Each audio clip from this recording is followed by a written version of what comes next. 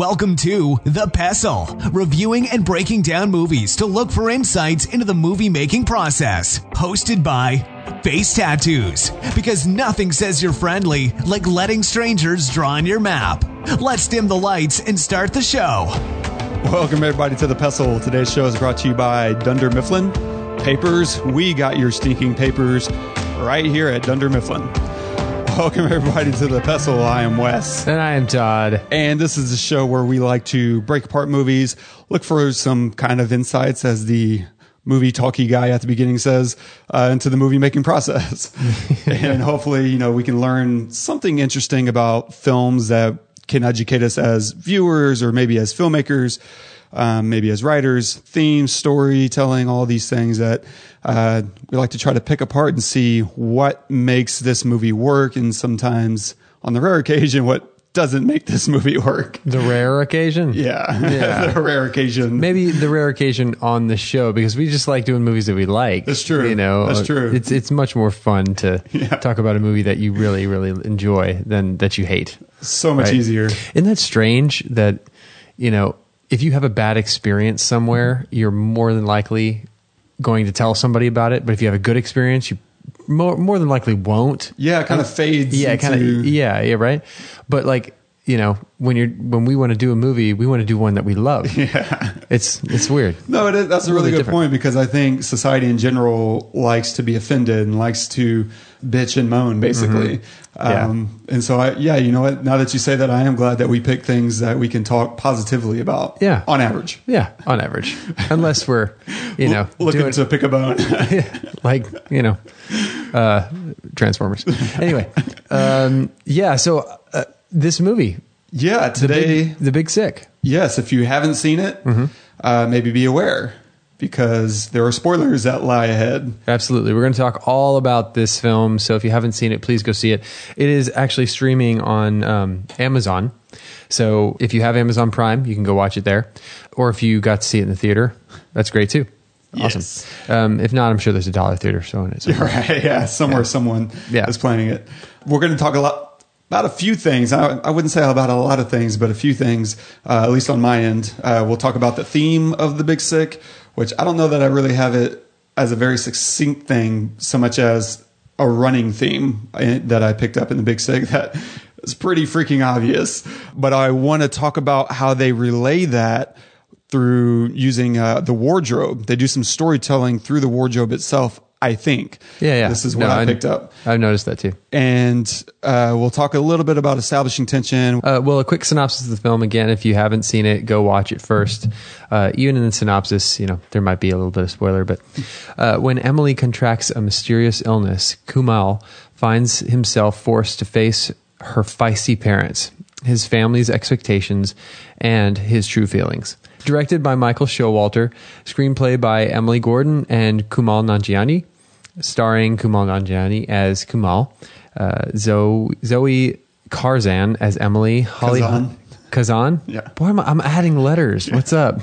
Zoe Kazan as Emily, Holly Hunter as Beth, and Ray Romano as Terry. I was going to tell you about that. Are you judging Pakistan's next top model or something? Seriously, no. Who are these women? Okay. You know how we have arranged marriage in my culture? These are those women. These are women in Pakistan who want to marry you? They're not in Pakistan. You've met these women? Just with my parents and stuff. We haven't, But you're not serious about this, are you? It's my mom's thing. I just go along with it. So what does your mom think about you and me, then? She doesn't know about me, does she? No.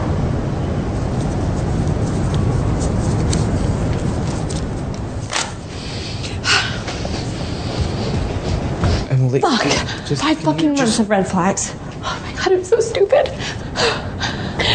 You ducking my parents. Oh my god, the 2-day rule. Seriously, red flag after red flag. You're such a liar. You lied to me. You lied to your parents. And those are just the people you like. Is there someone that you're not lying to? I'd love to meet them, because then I could tell them what a fucking liar you are! You know what? You didn't tell me about your divorce until recently, so you were hiding fucking something too. My divorce does not mean that our future is impossible. It actually means the direct opposite. I'm not hiding anything from you. Okay? I'm an open fucking book. Do you want to know what's in my cigar box? Stickers! Stickers and stamps! Aren't you a therapist? Aren't you supposed to be good at handling this kind of... Where are my fucking shoes? Aren't you supposed to be, like, able to deal with this better than you are right now? I am expressing myself! You know what we call arranged marriage in Pakistan, Emily? Marriage. Okay? We just call it marriage. There's another type of marriage, it's called love marriage, and that's bad. My cousin Rehan married an Irish woman, and he was kicked out of the family. Nobody is allowed to talk to him. Why didn't you tell me any of this? Because I didn't think you'd fucking understand, and I was fucking right. You don't think that I could fathom your life in any you think you can fucking understand way? me? I'm fighting a 1400-year-old culture. You were ugly in high school. There's a big fucking difference. I'm sorry. I can't lose my family.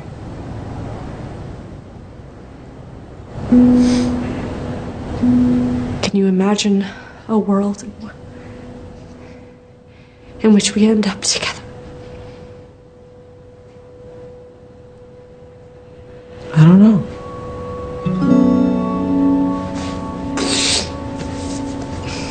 I have to go. Don't fucking call me. Wow, like that's a that scene can really hit home. I think it also kind of typifies what the movie's all about. Obviously, it's the most core scene and one that everyone saw in the movie trailers. But there's a very strong theme of lying. Mm-hmm. And it's interesting in a lot of ways, but there's a lot of ways that you can look at the lying. Like, why is he lying? Because he lies to a lot of people, right? He lies to his family about, praying and becoming a lawyer, which is hilarious. The reason why he chose lawyer specifically, right? Right. It's because it's more believable than him becoming a doctor. That's so good. They even use the X-Files as a reference to lying, right? When that hilarious girl comes over the first time and she's like, the truth is out there. And it becomes a little bit of a theme later on. It gets thrown back in his face with Khadijah, that when she tells Kumail, I watched 3 episodes and it's terrible. That's a bad show. It's a bad show. Yeah. That's so good. I know. But it's also kind of representative. What that show is all about, lies and trying to get to the truth. And they never can get to the truth. Yeah. And her throwing it back in his face is like saying, you're doing the wrong thing. You're never going to get to the truth. Mm-hmm. And that's why this is all wrong. I'll get to her a little bit later, but even, when he talks to his brother and he admits to his brother after the Emily poop scene. Yeah. His brother says that he's going to lose his family. And it scares Kumail because he's having that critical moment. Kumail is about coming clean and about being honest.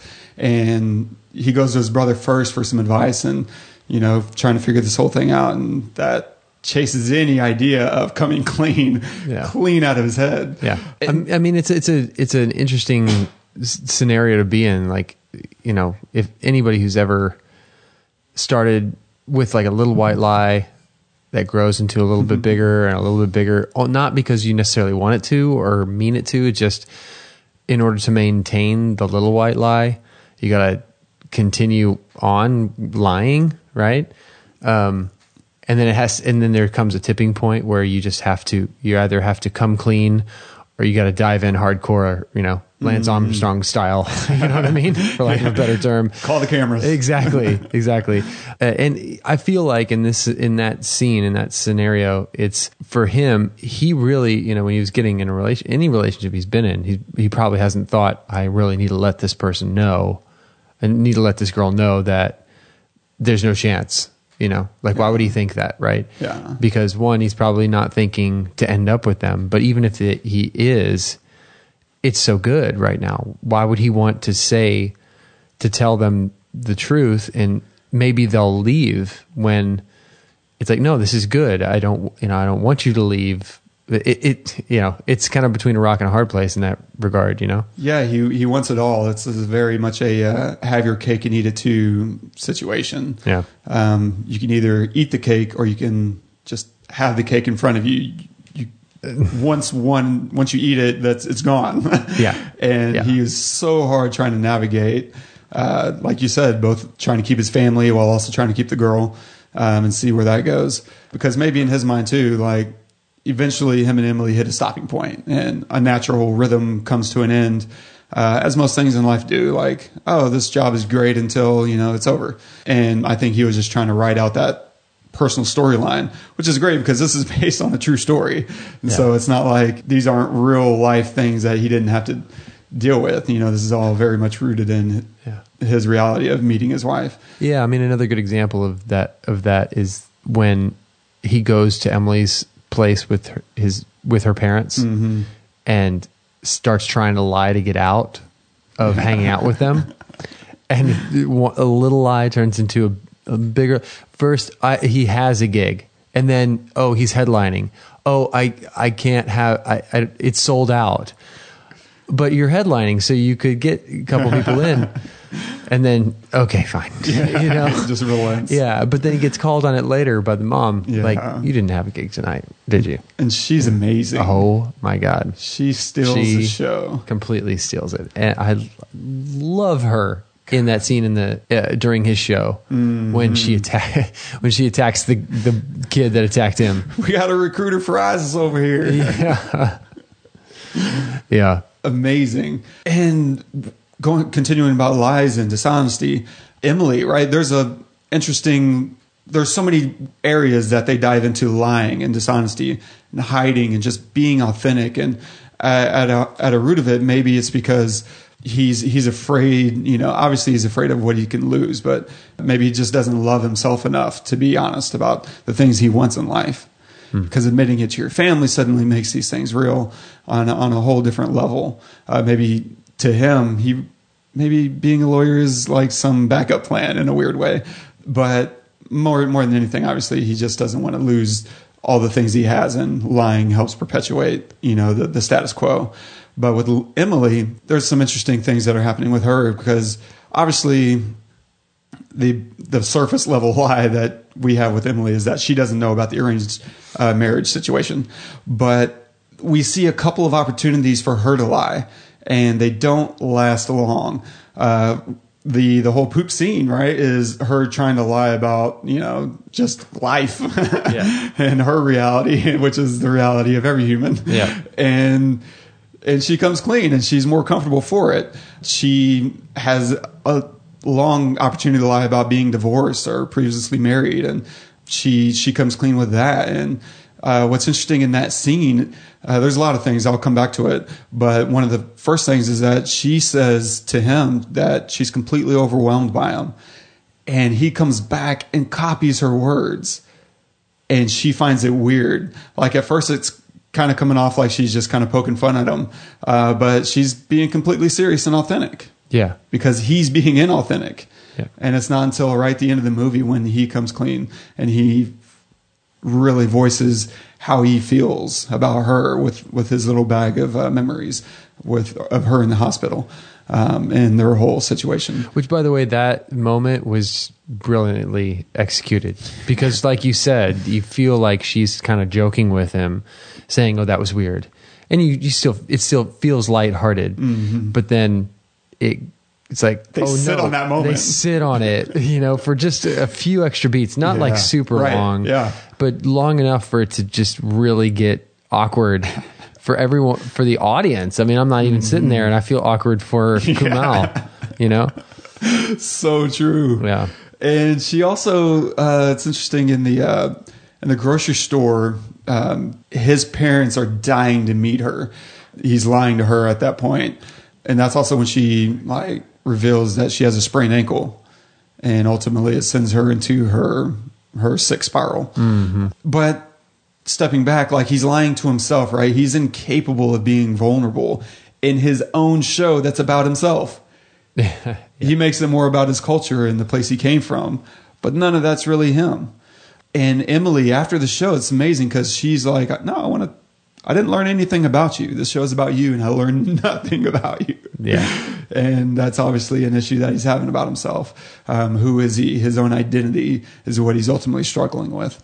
And then his parents obviously had just all kinds of interesting lies surrounding his parents. For one, I thought it was really funny when they get back to Emily's place and Terry is looking at the books and he picks out this book that he gave to her. Beth is like, no, I gave that to her.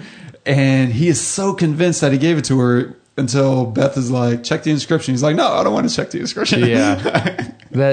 Oh my God, that reminds me of me. That's so something I would do with my wife. But it's so good. It's like there's all kinds of lies that are happening throughout the film. Kumail, like you said, lies about doing the show. But I love how Beth tells a story of how Terry wasn't accepted into her family and says that, and Kumail's like, well, how'd y'all fix that? And she's like, no, they just got over it. It took a lot of messed up dinners. And it's undoing everything that his brother told him. Yeah. It's the polar opposite. His brother says, no, run away. Just do what mom says. And she's like, no, do what you want. Push through it. It's just going to be weird. It's going to be awkward AF. Yeah. And I love that she also tells him that doctors don't know what they're doing either. They're winging it like everyone else. Like there's such a great life lesson that's happening for Kumail in that scene. And there's a lot of other, lying themes that are perpetuated throughout the film. Kumail's family lies about Kumail not showing up for the date, right? Yeah. He's in a traffic jam. She's like, no, I was just on the 405. There's no traffic jam. Yeah. So, oh, yeah. And they try to lie through making a phone call. Yeah, and speaking a different language. Yeah. And they get called out immediately. It's so perfect. And the rest of the film is just, checkered full of these things. It's obviously a really huge running thing. But the thing that around halfway through the film I picked up on was how they're using, I think, wardrobe. And I'm almost positive they're doing this on purpose. If they're not, then they really screwed up an amazing opportunity. Or more likely, I just didn't pick up exactly how they're trying to do it. Okay. That's the most likely of all scenarios here. So let's be honest. And Kumail, so it feels like largely there's three types of clothing options that we're looking at: solids, stripes, and these little circular patterns. And depending on what someone's wearing is really going to dictate how their day or how that scene is going to go. As we open up the film, Kumail's opening stand-up section, he has this flowered sweater on with like these flowered snowflake things in the center, and around it on the top and bottom of those flowered things are these stripes, and they're kind of zigzagging, but there's these stripes. And I think the stripes largely represent, or patterns, heavy patterns, plaids, stripes, anything like that, represents lying and deceit. Solids seem to represent like honesty and just generally being forthright. Circles seem to represent like brutal honesty and like really being super forthright. And we can explore, I'll dive through as quickly as I can. Like there's a litany of these mofos. Awesome. But we look at his first Citizen Now show. What's interesting about this one is he's wearing these traditional robes that are dark red, and they have these kind of golden vertical stripes coming through it. And as we just discussed, like he's discussing his home country, but he's being inauthentic. He's lying. There's a layer of deceit that's happening here. And at Emily's party, when she comes clean, she's wearing circles, like they're all over her shirt. We also have Kumail when he gets busted. He's wearing this solid gray shirt. And I think there's a lot that's happening with the color scheme too. I didn't have nearly enough time to try to pick that apart because it'll come relevant towards the end whenever I think this whole thing falls apart and I don't understand what they're doing. Okay. But in the meantime, he's wearing this gray shirt, and that's when he comes clean about his life and his reality and what he's dealing with as compared to her. And she's wearing solid colors too, but that's her thing in general. She seems to generally be wearing these solid colors with very few exceptions. So that's a big moment, right? Him coming clean there. But then we fast forward to the hospital when he meets the parents. He's wearing these stripes, this plaid shirt. What's interesting here is that Terry, Ray Romano's character, Terry, also has stripes on. And it feels like it's serving as a camouflage. For Kumail, he has this striped plaid shirt on that's over this solid shirt. So it feels like he's kind of covering up, he's hiding who he really is. And by contrast to these two liars, Holly Hunter's character, Beth, she has these solid plain colors on. You know, she doesn't have anything to hide. On the second visit, this still holds true in the doctor's office. He's still wearing, this plaid shirt, and Ray still has this, I want to say he's still wearing his striped shirt on. And he, in the doctor's office itself, not just a second visit, but when he gets into the doctor's office, when they invite him in, he's literally hiding behind a plant. He's like tucked into the corner of the room as far away as he can be, still negotiating, the world of what he wants to do, what he wants to be. And just BTW, the doctor is also wearing solids, not just her white coat, but the maroon shirt underneath. That symbolizes like death, and green maybe represents life and affirmative things.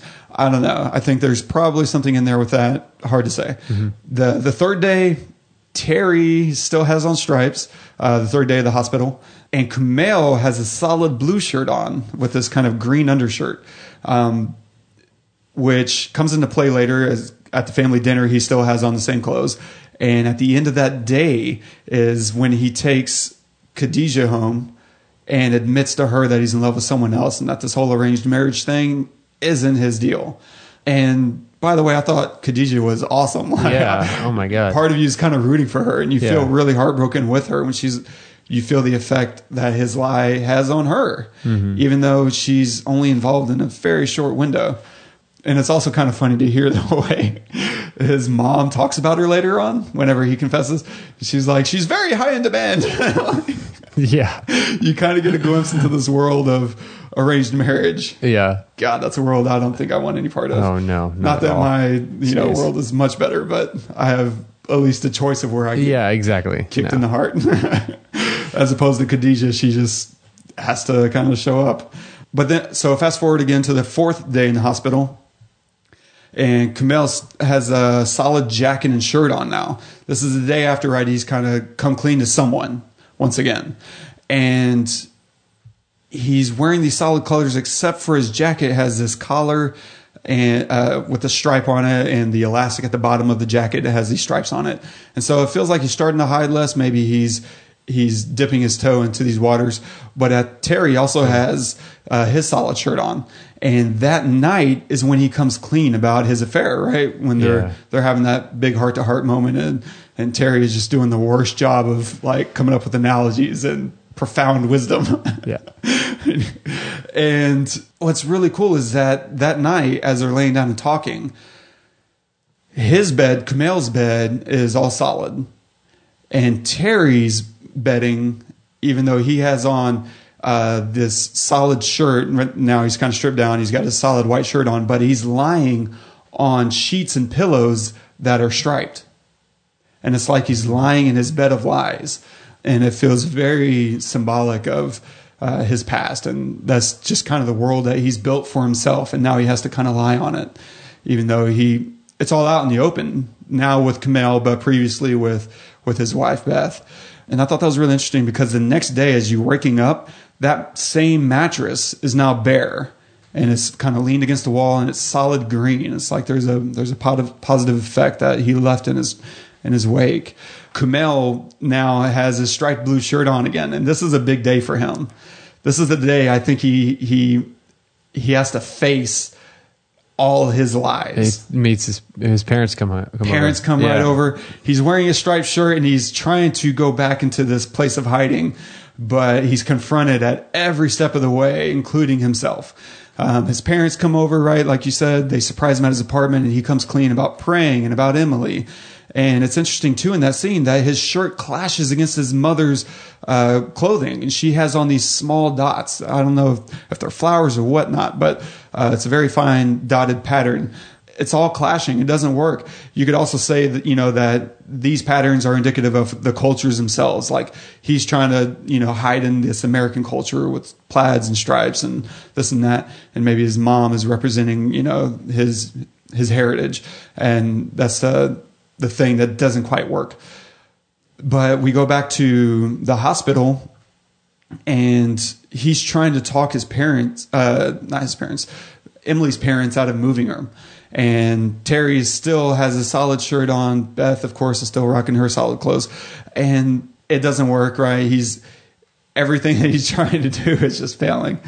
And he goes to the fast food place, and he has this complete meltdown with the window guy. Yeah. He's like, I just want 4 slabs of cheese. He's like, sir, I can't do that. That's such a great So I'll ring you up for 4 burgers. Yeah. And he apologizes, like, I'm sorry. But then he also has this meltdown on stage. And what I love about that is, we've discussed this in previous episodes, but there's kind of this light rule, at least with the good storytellers, it seems to me, of you can't have 2 successful things go right, which I guess is redundant, but you can't have 2 things go right. He opens his stand-up in the opening scene with the cheese joke, and I think Heroin's doing the heavy lifting there, which is so good. And he just lands it, and that's also the show that he meets Emily on. And then the second time he tries this cheese joke is when he's worried that Emily's dying, and this is it for her. And he just completely abandons it. Like, he can't even do it anymore. And that's when he kind of has his big emotional moment. But it fails. Like, you can't see someone do the same act that works really well one time. You can't see it work really well again. That seems to be a general storytelling rule. And he has this big breakdown, and he shows up on the 6th day, still in the same blue striped shirt. And this is when Emily wakes up, and she's wearing this gown. And the gown has all these little circles on it. You could throw it away as this, that's just the gown pattern. You could pattern that thing anything. You see the light blue ones. I mean, there's all kinds of gowns that they could throw on her. But in this case, it's interesting because it's similar to Kumail's mom, who was brutally honest and was at that moment like rejecting him and really ejecting him from her world. And now Emily's doing the same thing. She's saying uninhibited, right? The drugs kind of stripped away all her inhibitions. And she's admitting to him how he makes her feel. Mm-hmm. And his acts, his lies. And it's perfectly represented through the wardrobe. And then you fast forward a little bit later to Emily's party, and she has these light blue stripes on. And I don't know, she's still having this moment. Maybe at this point she's starting to lie to herself a little bit about how she feels about Kumail. And it's interesting because you fast forward to the awkward family dinner that Beth kind of foreshadowed. And Kumail arrives to that with a solid maroon shirt on. And he's just apologizing and cracking jokes at the same time, right? He has those adorable flashcards. But he refuses to leave. Emily's bedroom later on, we fast forward maybe even the next scene. And this is when her parents come in to say that, or her mom comes in to say that she's leaving. They're going back to wherever, Carolina, if that's where they're from. I don't know. North Carolina. Okay. Yeah. And she's wearing these overalls with a striped shirt underneath it. And I think she is lying to herself about not only how she feels about Kumail, but also about being ready to be on her own again. And it's amazing because from there she goes to Kumail's show, and he's wearing this dark green shirt with these little white stripes. So it's almost like he's telling these little white lies. The stripes are much more thinner and much more sparse. And it's comedy, but in this show he's being honest about himself, but it's mostly honest, right? It's still comedy, still using these little white lies to probably accent his jokes. And she shows up in her striped shirt, and it's like, oh, their worlds are kind of coalescing again a little bit, but maybe the timing just isn't right, I guess. Yeah. Because in his final stand-up, do you know what he's wearing? No. Whenever she shows up in New York, he's wearing this brown shirt with these little circles on it. Huh. And it's like he's kind of come full circle. And that's awesome. He's ready to be apart again. I didn't notice any of this, by the way. Really? Yeah, no, zero. None of it. And what's really great is he admits to lying to his family. That's kind of the shtick of that stand-up, Yeah. He's coming super clean. This is the most honest and forthright he's ever been, probably in his life. But yeah, I think that kind of tells the full story. Like it's something I don't think we've talked about on the show before, but it's a really subtle, cool way that you can accent themes through your wardrobe. And they do it really subtly but brilliantly, because there's probably a couple of different layers that you can look at it through. Whether they're covered up with a jacket, maybe whether they have, obviously the patterns, I think, play the most specific role, but also maybe in dictating what world they're representing at any given time. I think that kind of thing is brilliant, because, you can do something pretty obvious, like light somebody a certain way, or only shoot them from, facing it in one direction or whatever. Like how, you can do all these other things. But that's much more noticeable, and it jumps out. This kind of thing it's almost like it's telling you subconsciously how this person is acting. Yeah. And so you assign that mentally, you assign that action to them without even, thinking about it. So you don't have to like by process of elimination, think of how someone is acting. It just kind of, you feel it by seeing it, Absolutely, because visually, what do those things look like? Like the stripes in plaid almost look like a wall or a shield that someone's holding up, and then the circles look like you're getting to see straight into someone's soul. You see through them, whereas the solids are maybe they're just being. They are who they are, and there's no pretense. And I think there is a very strong, simple visual association that you kind of implant into the audience. God, I love finding these things, because honestly, the first, 30, 40 minutes of the film, I was like, man, I'm not seeing anything. This looks like pretty by the numbers filmmaking. Like, we're going to get our coverage, maybe because the style, they do a lot of handheld to kind of immerse you a little bit more into the world. Because you're kind of experiencing this through Emily and Kumail's perspective, because they wrote this story. This is very much their world. And so it makes sense that you do so much handheld stuff, because that's a very POV thing and very personal. But yeah, I mean, it still felt pretty by the numbers. I like it almost had this faded, washed out visual quality to the coloring, lightly, maybe not the whole way through, but in general. And finding this, though, I was like, oh, wait a second, and I had to rewind at a certain point and kind of scrub through the first part of the movie to find, like, oh, yeah, I think they are doing this. But the part where it kind of falls apart is after he comes clean to his parents, and before we see him at the final stand-up, is he's still wearing some of these plaid colors or plaid patterns, and there's like some orange happening. And so I don't know how strictly they were about it, because part of it might also be that he's Americanized, and that's just a part of his wardrobe, because you still see a lot of these clothing options throughout the story. They didn't necessarily have to do that. Like in a film like this, it's not unreasonable to say they have, 30 shirts to choose from. Yeah, right. But maybe to kind of help drive home that he doesn't have a lot of money, like, because he's an Uber driver. Because there's these other things that I didn't really pick up on very well that I think they're trying to do, like that he's an Uber driver. In his opening montage, they have him they're jump cutting with him in the car, and I don't remember ever really thinking, oh, okay, he's an Uber driver. It just didn't dawn on me. It just it didn't really land home that hard until later in the film, whenever he talks about being an Uber driver. Yeah, right. But maybe that's probably a lot. Your driver will be with you when he puts on your his pants. Yeah. But that probably has more to do with my poor attention span at times. Yeah, I caught the Uber driver thing like pretty spot on, but it wasn't. They didn't hit you over the head with it. It wasn't something like it'd be easy to miss. That's for sure. What I thought was funny was that the comedy, largely the comedians' banter, isn't really all that funny.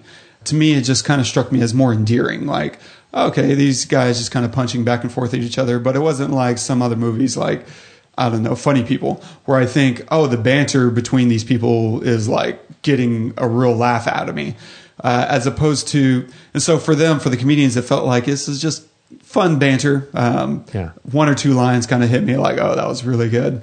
I think it's Bo Burnham. I don't know any comedians. I'm not really big on that circle, but the guy who's like a really good comedian. Yeah. His punches He's awesome. at the roommate was Oh my really God. good. He's like, Oh, that was good. Instead of that, how about you quit comedy and go kill yourself? it's so well. damn, it's so cutting. It's awesome. It's great. But as in contrast though, all the comedy between is really in the relationships between like Emily and Camille and his parents and her parents. That stuff with Ray Romano is just a great comedian. Oh my God. He's so dry. I mean, I know that Holly Hunter is amazing in this film. I get it. I totally get it. But Ray makes it. Ray makes this movie for me. I mean, they literally could replace anybody else, including Holly. Yeah. And it would be just as good if Ray is in it. There's something about him being a dad, but like older now. You know, when Everybody Loves Raymond was going on, he's just like, okay, is this funny guy? I guess whatever, maybe. But now he's more believable to be, you know, like a dad, and you just love him because he could so easily be a jerk to Kumail, but he doesn't, you know, and he's not a jerk to him, and he kind of like reaches out to him in a lot of ways, and he stumbles over himself instead of Kumail stumbling over himself, which you'd expect. Yeah. Trying to impress the parents. Right, exactly. And he does from time to time, I guess, but for the most part it's really him. But then he has these moments of like you know, he gets it. You know, I don't know. Yeah. It's hard to explain, but he's just so good the way he delivers everything, and it works so well unsure too, of himself because of how different those two are. Like he's this hulking tall man that's so gentle, and usually whenever you think of parents, the stereotype that comes to mind is the woman is gentle and easygoing, and the dad is the hard ass when it comes to his daughter. Like, and in this case, it's the complete opposite. Beth was ready to throw him away, and she's tiny. She's so tiny, but she's got so much fire in her, right? Mm-hmm. And even, especially the bar scene where she like is about to come over the table at that guy. But even later on, whenever they're having this confrontation, Terry and Beth is calling him out on his, you know, weakness, and she like circles him like a oh my God, like a lioness prey. Yeah, and it's just brutal. You're like, oh man, dude, back down. Yeah. And she brings so much life to it and more of the tenderness because of how strong and sturdy she is. Those moments of tenderness really punch you that much harder. Yeah. God, yeah. I mean, they're both just incredible. I agree. I mean, Ray brings you in, but I think Holly like puts the hard one on your chin. Really? Yes. Because their goodbye is much more powerful than his goodbye with whose goodbye? Kumail and Beth. Oh yeah, their goodbye is much more strong for sure than the goodbye with Terry. Yeah, I get that. But come on, like I don't know. Okay, there were a lot of funny parts in this film that I laughed. You know, it was funny mostly with him, but. Granted. The funniest part is at the end. It's towards the end where she drinks out of the cup, and she says, "What is that? It tastes like semen." And he goes, "That's what a father wants to hear from his daughter." Whatever. It's like me saying it now is not funny, but him saying it in the movie, I was rolling. Both times I watched it, I was rolling just because of his delivery. You know, like little things like that. Or 9/11.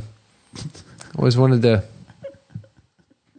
talk to people about it. You know, like he knows how to make an awkward situation like really fun and enjoyable. Yeah, I mean, I guess maybe both of them together make this movie. That'd probably be a better way to say it, because he makes the comedic relief aspect of it for sure, and she, while she's funny at times, is is definitely the serious. Yeah, she's the straight man that he really gets to bounce off of, I guess. Yeah. The contrast between them definitely makes their dynamic work on all the levels you really want it to work. Yeah. But I think particularly the surprise you get out of just kind of a stereotypical role reversal that they both bring to it. I love them. Yeah, no, there's great casting. And I love that they patch it up at the end. Like, she's finally ready to be in the same bed with him. And they heal as well. Yeah. As a part of Emily's healing process. Yeah. That's so fantastic. What about, so you also have on here, you want to talk about tension. Yeah, so super easy, not very hard to pick up on, but I like that the opening few scenes kind of established the tension in his life and the world that he's navigating, because right from the get-go, the voiceover, right, we established that he's from Pakistan. And generally, whenever you think of the Middle East, no matter which part, you're thinking religion. Yeah. That's just one of the standard things that come part and parcel with being from the Middle East. And so seeing he's from Pakistan, you start to think, oh, okay, you know, there's some strict upbringing, religious tones that come associated with it. And then he hooks up with Emily, and you're like, oh, okay, maybe he's not. Maybe it's not that serious. But then they chase that immediately with dinner with his super religious family, where he has to go pray and he meets a suitor, and you come home and you see he has a box full of candidates. And then you cut back to him and Emily together. And so just through, you know, whatever that is, like a 5-minute sequence, 10-minute sequence, you establish really quick that there's a tension in his life, and they don't necessarily spell it out that this is his struggle, but just from seeing it and seeing how blasé he is about it all. He's pretty nonchalant about everything in his life. Yeah. Even whenever that opening scene that we listened to, that we played, whenever she's saying, you know, is there a scenario, a situation that we get to be together? He's almost laughing when he says no. He's like, no, what did you think? Are you stupid? Yeah. And it's brutal, but that's just to him part of his world. And it definitely ties back into what he's dealing with interpersonally, but also internally. But they do it so quick and seamlessly. And it comes back to something we've been talking a lot about lately, which is unwasted moments, unwasted time. They're not wasting a lot of time with establishing his world and what he's dealing with. Yeah. Yeah. So that said, I mean, that's more or less all I got. What was your feeling walking away from this movie? I couldn't believe how hard it hits. That I watched it twice recently. The first time I was like, man, the one, I wasn't trying to take any notes, but after the movie I was like, doesn't really have any punches. It doesn't land any big emotional punches. But then fast forward to like an hour ago, and I'm like choking back tears throughout the whole film. Like, so I don't know. Maybe I just wasn't being a very good viewer. I was totally tuned in, but it just wasn't hitting me. Yeah. But I also put on my ear noise canceling Bose headphones. Not sponsored. Product placement. Bose. But I just seemed, and I was taking notes, and I couldn't believe how hard this was hitting me at every emotional punch that they were landing. And so, I don't know. What was your takeaway? How did you feel? I feel like it hit me harder the first time I watched it, but that was a while ago. So, I mean, all in all, I think it's a really good film. I enjoyed it. I felt like there were some good twists. Isn't the right word. There were some good turns in a story that's been told a lot. You know, not necessarily. You know, like I dated this girl, lost her, she got sick, and now we're together. Like, not necessarily, but it's the whole I date you, we break up, we get back together story. But there were some good aspects of it that hadn't been told before that I liked a whole lot, and I love that it's based on a true story that he and his wife wrote it. Yeah. So you're watching this, and if you watching this knowing that, you think it's a totally different experience than just watching it as like a movie that somebody, I'll have this idea. No, they lived through this, you know, in probably a very similar way. I mean, I would imagine that. I mean, obviously, there's going to be, you know, artistic license. Yeah. But for the most part, I bet a lot of this is like completely true. I mean, it didn't really, I think the biggest parts that hit me emotionally were when they go over to her apartment, when she's going to have surgery the next day, they tell them to go home. And, you know, me as a parent, I sit there and I think I wouldn't leave. I would just stay in the hospital and be there just in case, you know, whatever. But they choose to go to her place, which is fine. I mean, that's nothing wrong with that. But I tend to put myself in the situations of parents. And I think they probably did that just for practical reasons of location changing. Yeah, sure. And sure. I think it's harder to be funny in a hospital with True. a dying girl in the next room. And it's easy to be emotional going into her apartment, seeing her things. It's empty of the one thing that should be there. Thinking she could be gone tomorrow, you know, that kind of thing. I think it hit when it needed to hit, and it you know, had comic relief when it needed to have that, and some twists when it needed to have that. So, you know, the heckler was a perfect little thing. All these little moments that were really nice. I never got sick of anybody. I kind of got sick of the mom, but not because she was a bad actress. Right. You know Obviously. what I mean? Yeah. Because of just, it's that sort of thing is just the most frustrating thing to me. Yeah. But I would probably give it out of 10. I would probably give it a good solid 8. 8 out of 10. Nice. That's exactly what I was thinking. Really? Yep. Okay, good. Yeah. I mean, it's hard to knock any of the acting, really. Maybe some of it wasn't the best, but it wasn't like noticeably bad. Mm-hmm. The writing was really tasteful, really good. I could tell at times they were winging it, which was great. The whole argument scene that you played earlier, I feel like, yes, of course it was scripted and they had to say certain things, but I feel like a lot of it was off the cuff too. He talked over her at one point, or maybe 2 points he talked over her. And just usually when you write a film, that sort of thing doesn't happen when you're writing it. You know, it's like on set, you let that happen, I bet, a lot. Sometimes it's interesting too, because one of the problems with that kind of scene is usually the way they do it, and not always. It's going to vary from director to director, but usually the way you're going to do it is you don't overlap each other in the moment, especially whenever you have two different camera angles, which they were doing in that scene. They separated them out of the frame together, and now they're separating in the scene, and visually they're apart as you're having to cut from one to the other. So usually what they'll do is try to make sure as an actor you're giving a small space between deliveries.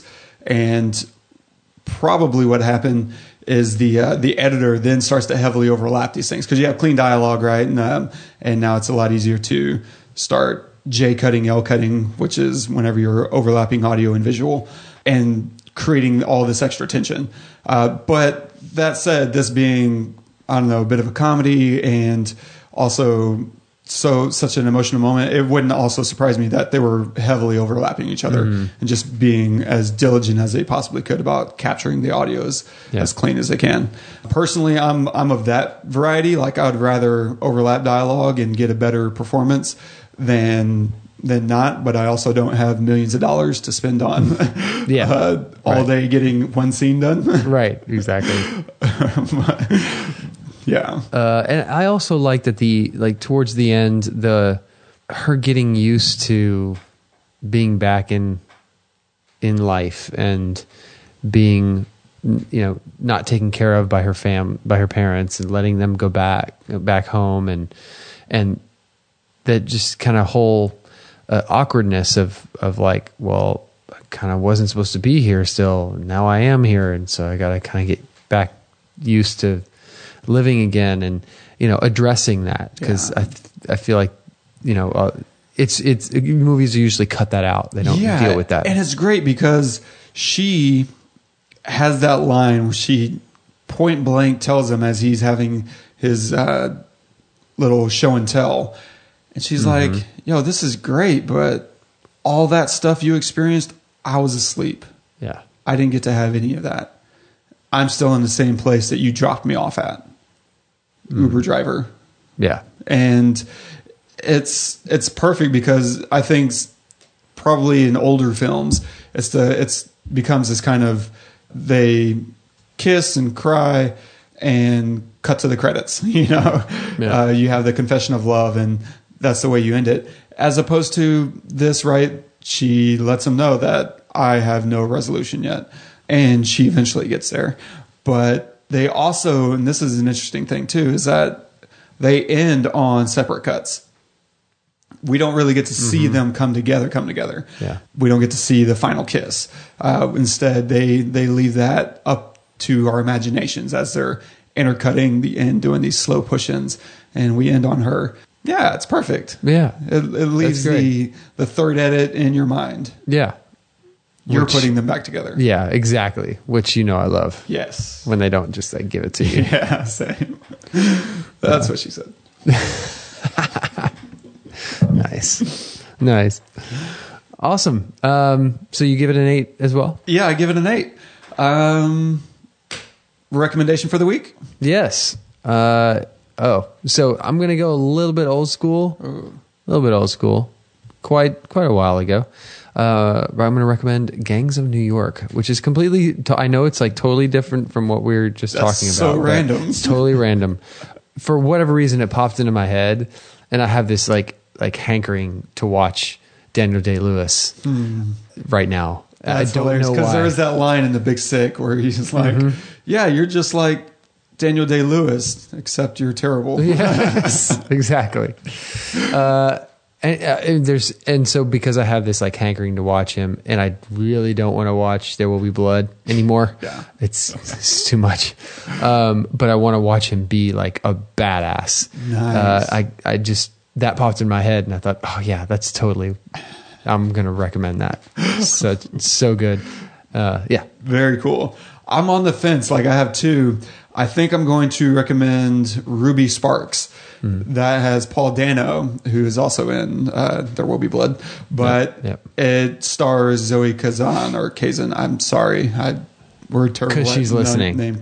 Yeah, right. She's one of our 40. Yeah. and she's amazing, and that's such a great film. Yeah, I recommend it if for no other reason than just her performance. Great. Don't go away. I don't know. So stay tuned for next week. Don't go away. Just stay right here for Stay 7 tuned days. for next week. And so next week, I'm so excited to say we're going to do the Avengers: Infinity War. Nice. Yeah. I'm looking forward to it. Hopefully it's not a terrible movie. I know. It's hard to do a good comic book movie these days. Yeah. So I've seen the trailer. You haven't nice. seen the trailer. No, I have not seen anything. Okay. Like I'm walking in completely blind into this movie, which is a miracle because this isn't exactly a sleeper. Yeah, exactly. 10 years in the making. Right? Yeah. Super excited. Awesome. Don't forget to subscribe and review us on iTunes if you have not already. And also don't be afraid to leave us a note if you'd like us to take on a movie. If you want to comment on this specific episode, do so at thepestlepodcast.com/thebigsick. And the pestle is spelled Pestle, like mortar and pestle, because we like to grind these things up and see what they're made of. Nice. Yeah. Awesome. So we're going to leave you with a quote of the day. This one's from John Lennon. There are 2 basic motivating forces, fear and love. When we're afraid, we pull back from life. When we're in love, we open to all that life has to offer with passion, excitement, and acceptance. Nice. Where'd you get that? I love that. I'm not sure why I just suddenly was like, oh man, I want to hear from John Lennon about love. But it just kind of came out of nowhere because I try to think thematically, and this one kind of really stuck with me because I think Kumail was largely operating out of a place of fear. Yeah. Throughout the entire movie, he was afraid, Yeah. what are my parents going to think? Right. What is my girlfriend going to think? And so he never really found that pure place of love until the end. You know, that's really interesting. If I could tell just like a little personal thing. So found out the other day my sister's pregnant. She's going to have a 3rd baby. Whoa. Yeah. Congratulations, Uncle Todd. I'm going to be an uncle again for a 3rd time, which is great. There's a fundamental difference between my sister and I. And the fundamental difference is I don't give a shit what my parents think. I mean, I care just like any other human being would care. I want my parents to be proud of me, and of course. But if there's something that I love that I want to do, not getting my parents' blessing to do it does not stop me from doing it. Yeah. So, but it absolutely stops her, 100%. I mean, it stops her in her tracks, and she was afraid telling my parents. She's married. She's been married to her husband for years. They have 2 other kids together. This is their 3rd kid together. You know, he's from Mexico. He's Mexican. He's legal here. He wasn't at first, but he is now. But he doesn't make a ton of money, but it's decent.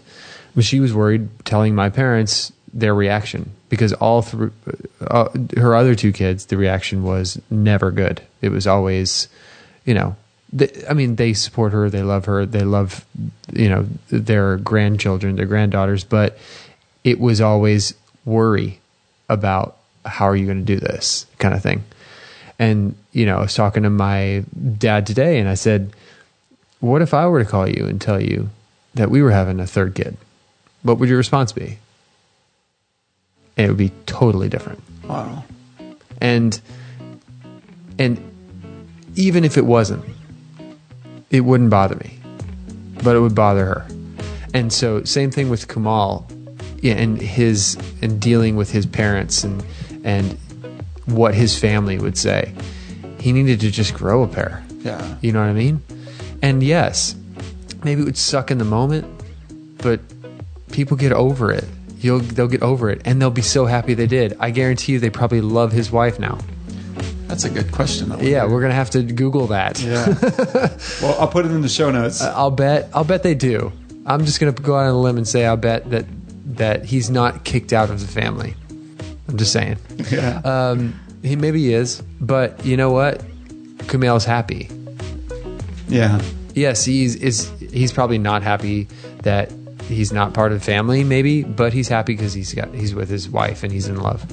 So all I would say to that is listen to John Lennon, follow your heart, and you know, be in love and you know, have excitement and passion for life, I guess. Yeah. I don't know. Just don't worry about what other people think. Yeah. Yeah. That's I awesome. went on a soapbox. That's beautiful. Yeah. I love it. Anyway, yeah, stick around next week. Again, we're going to do Avengers Infinity War. And thank you for listening. Please tell everybody you know about it. Share it on Facebook. We have a Facebook page. We do. Facebook.com/The Pestle. What? Yeah. That wasn't taken already? I don't think so. I'm surprised. Unless I'm like misquoting it. Oh, jeez. I'm not. Okay, great. Awesome. So please come visit us there and leave a comment and subscribe. And until next week, I'm Todd. I'm Wes. Go watch some movies.